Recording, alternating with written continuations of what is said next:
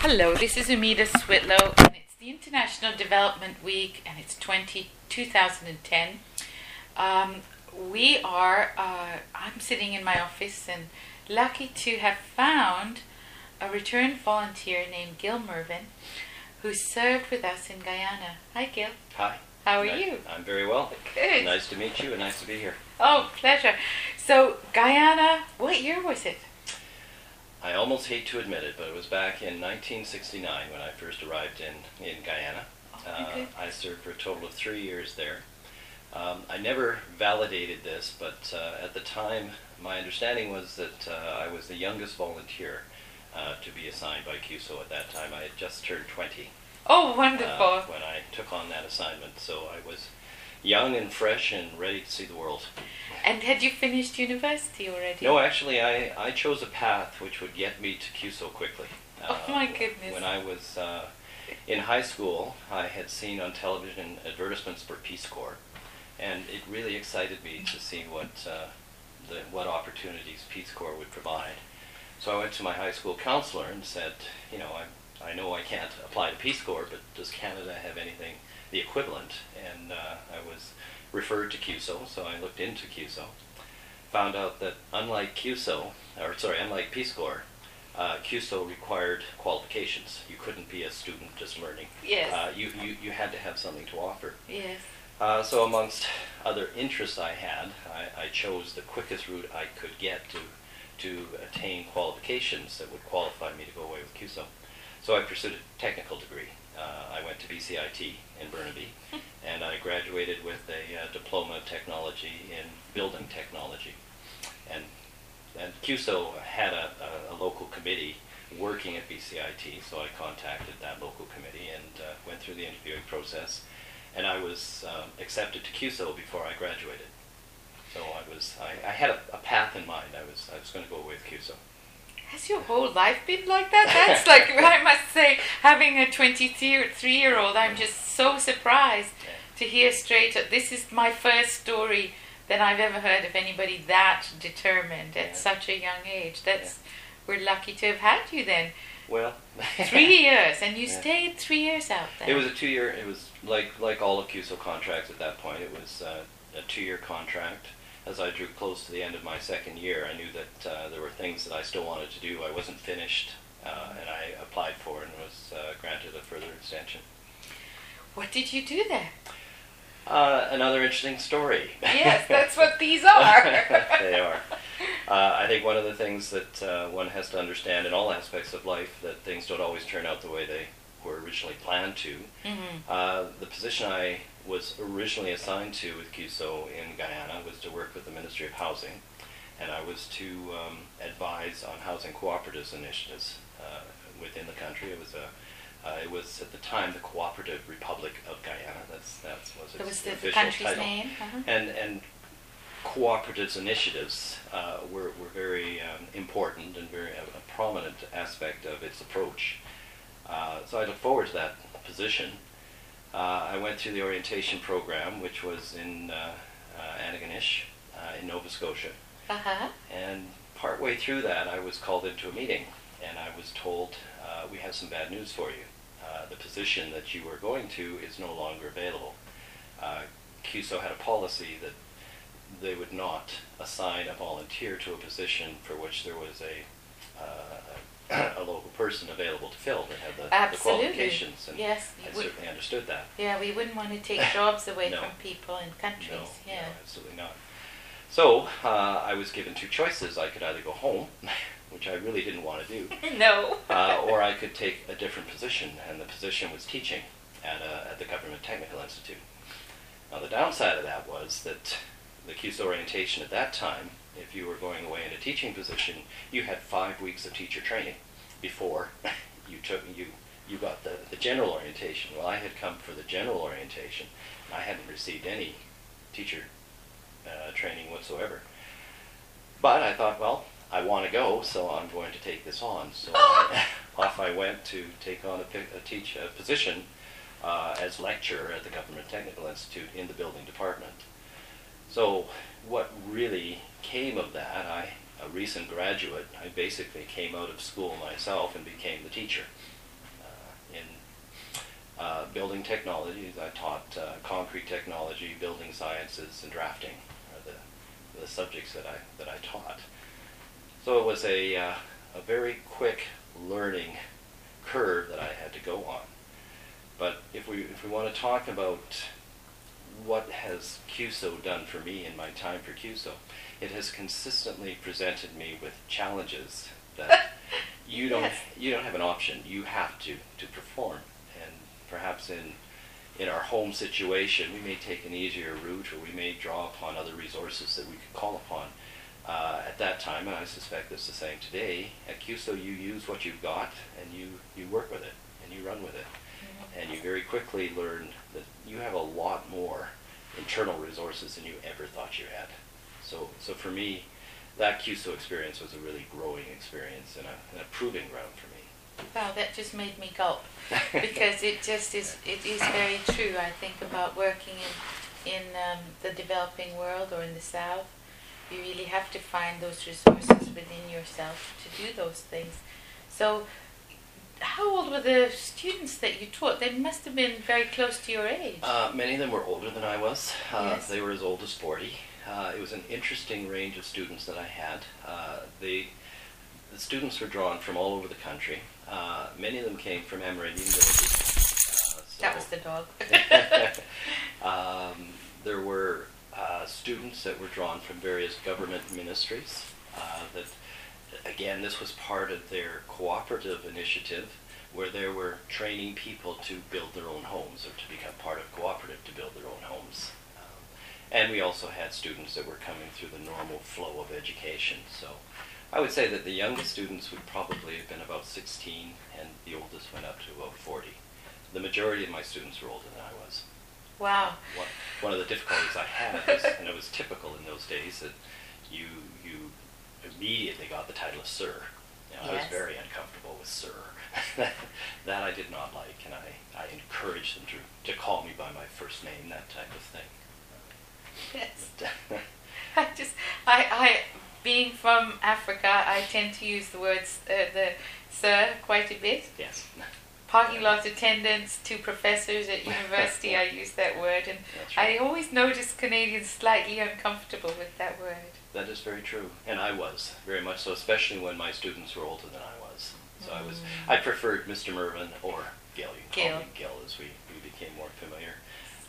I think one of the reasons I stayed for that longer period is I developed very close associations with my students. I was able to meet or socialize with many of their families. I got to know them and their situations better that way. And as I say, the students were drawn from all over the country. Guyana's not, by land mass it's a fairly large country. Population is less than 1 million people. Yes. At the time it was 800,000. Wow. And today it's still...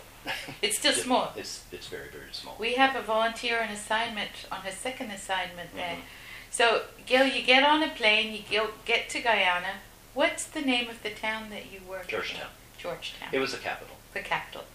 Yeah. And where did you live when you were there? We lived in several different locations.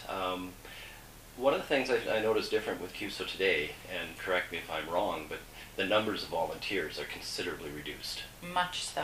I think, I haven't looked at it in detail, but looking at the website, it looks like you have 40 or so volunteers currently placed. In the field, like about 250 in a year. But at any given time, there's about 40 or so in field, or more than that? A little bit more than that. More than that. But in your day, Yeah. that was totally different, wasn't Exactly. Well, we would have probably about 15 in Guyana when I was serving. Wow. In Ghana, West Africa, later on in my career when I was field staff officer, I was responsible for 60 volunteers. So it's a very different situation. So back to the question, where did I live?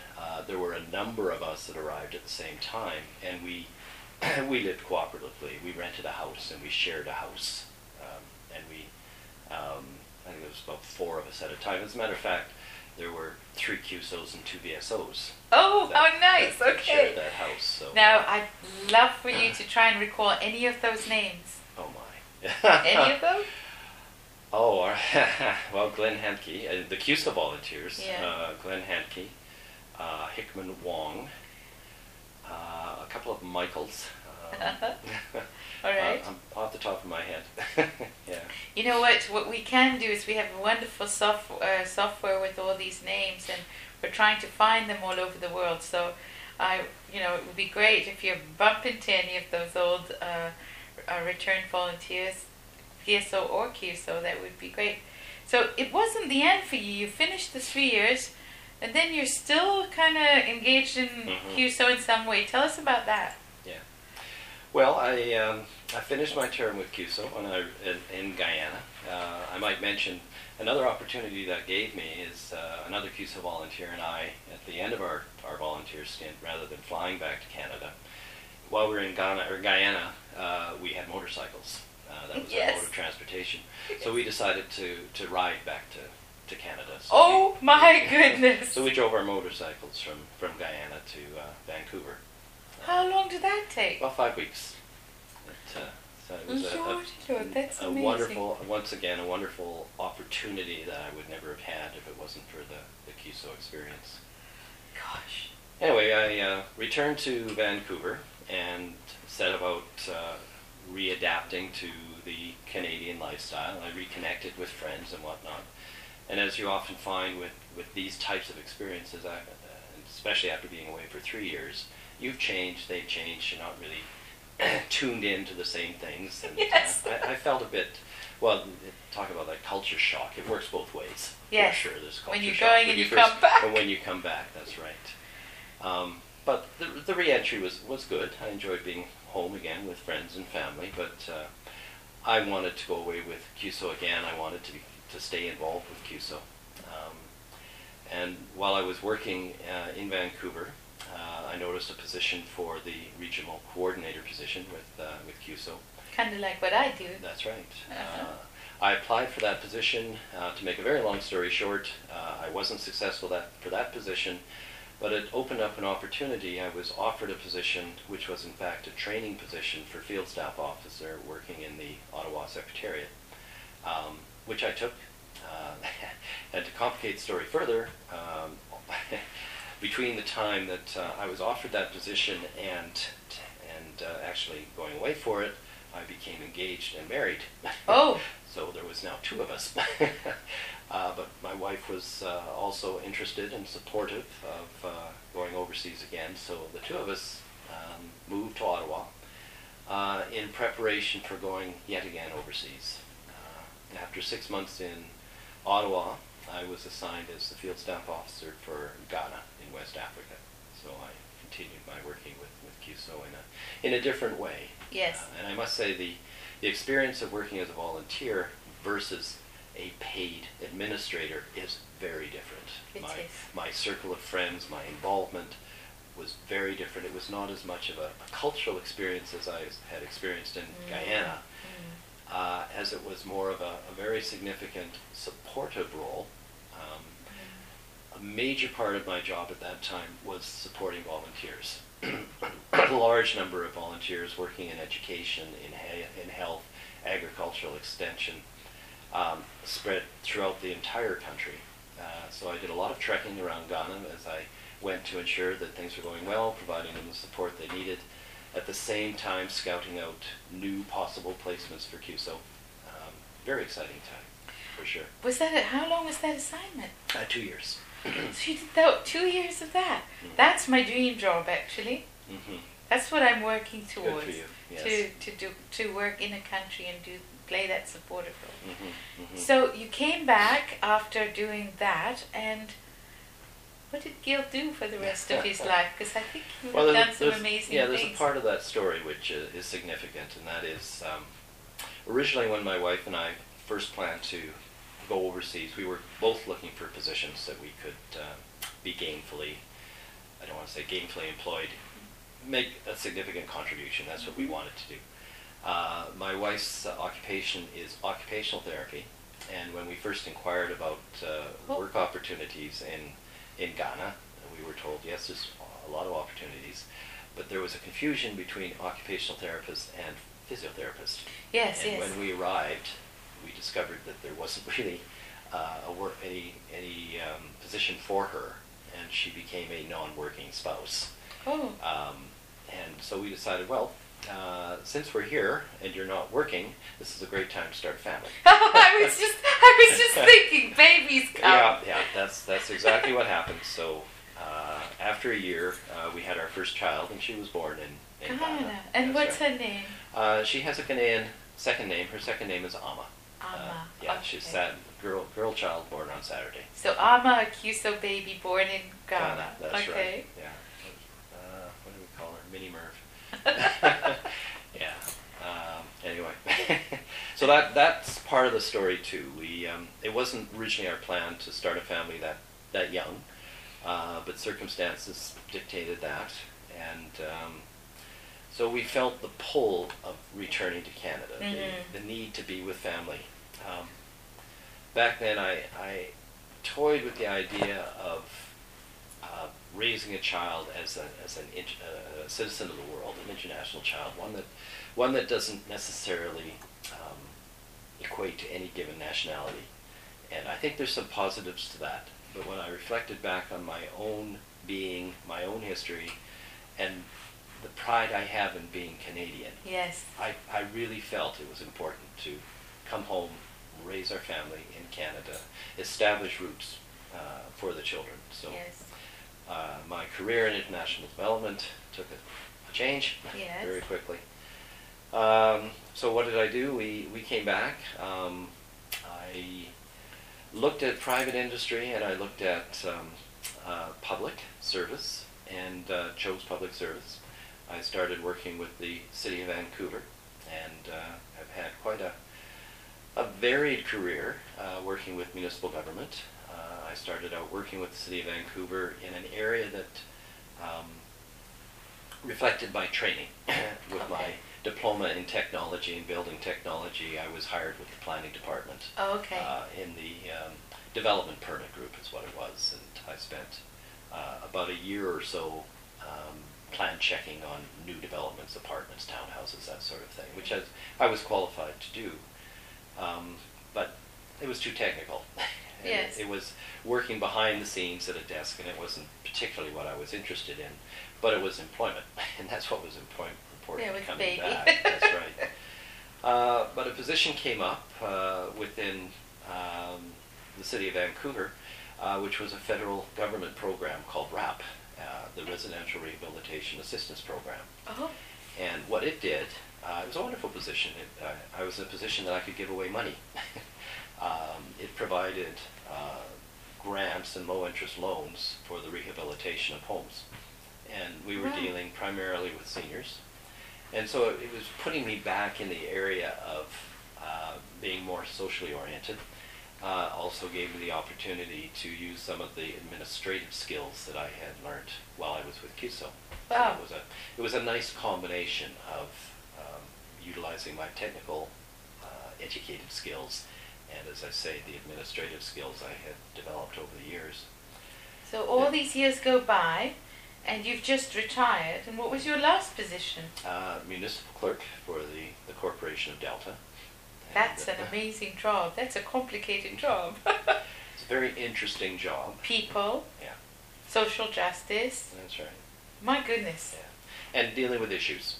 Dealing with current issues. Now, one of the difficulties of a position of municipal clerk is you are totally unbiased. You have no opinion. Absolutely. You're there for process. Yes. You're there to ensure public engagement. You're ensure that information is readily available. You're there to support the decision makers, but you don't make decisions. Right. So there's a bit of frustration there. But in terms of being in a position that facilitates good government, absolutely. So with skills like that, I imagine now that you're retired, you had this driving force to come and serve with us, that somehow I'm going to see you again. I hope so. I hope so. Filling in an application and serving again overseas somewhere, or working with us. Yeah. At the moment, I'm looking for an opportunity to work with you. I want to be able to use my skills to promote CUSO and encourage others and facilitate others to have a similar experience that I did. Now, again. I'm sure the CUSO experience of today is different than mine in many ways, Yes. but it will also be similar. I'm It sure. will also be similar. It will. The needs are still there.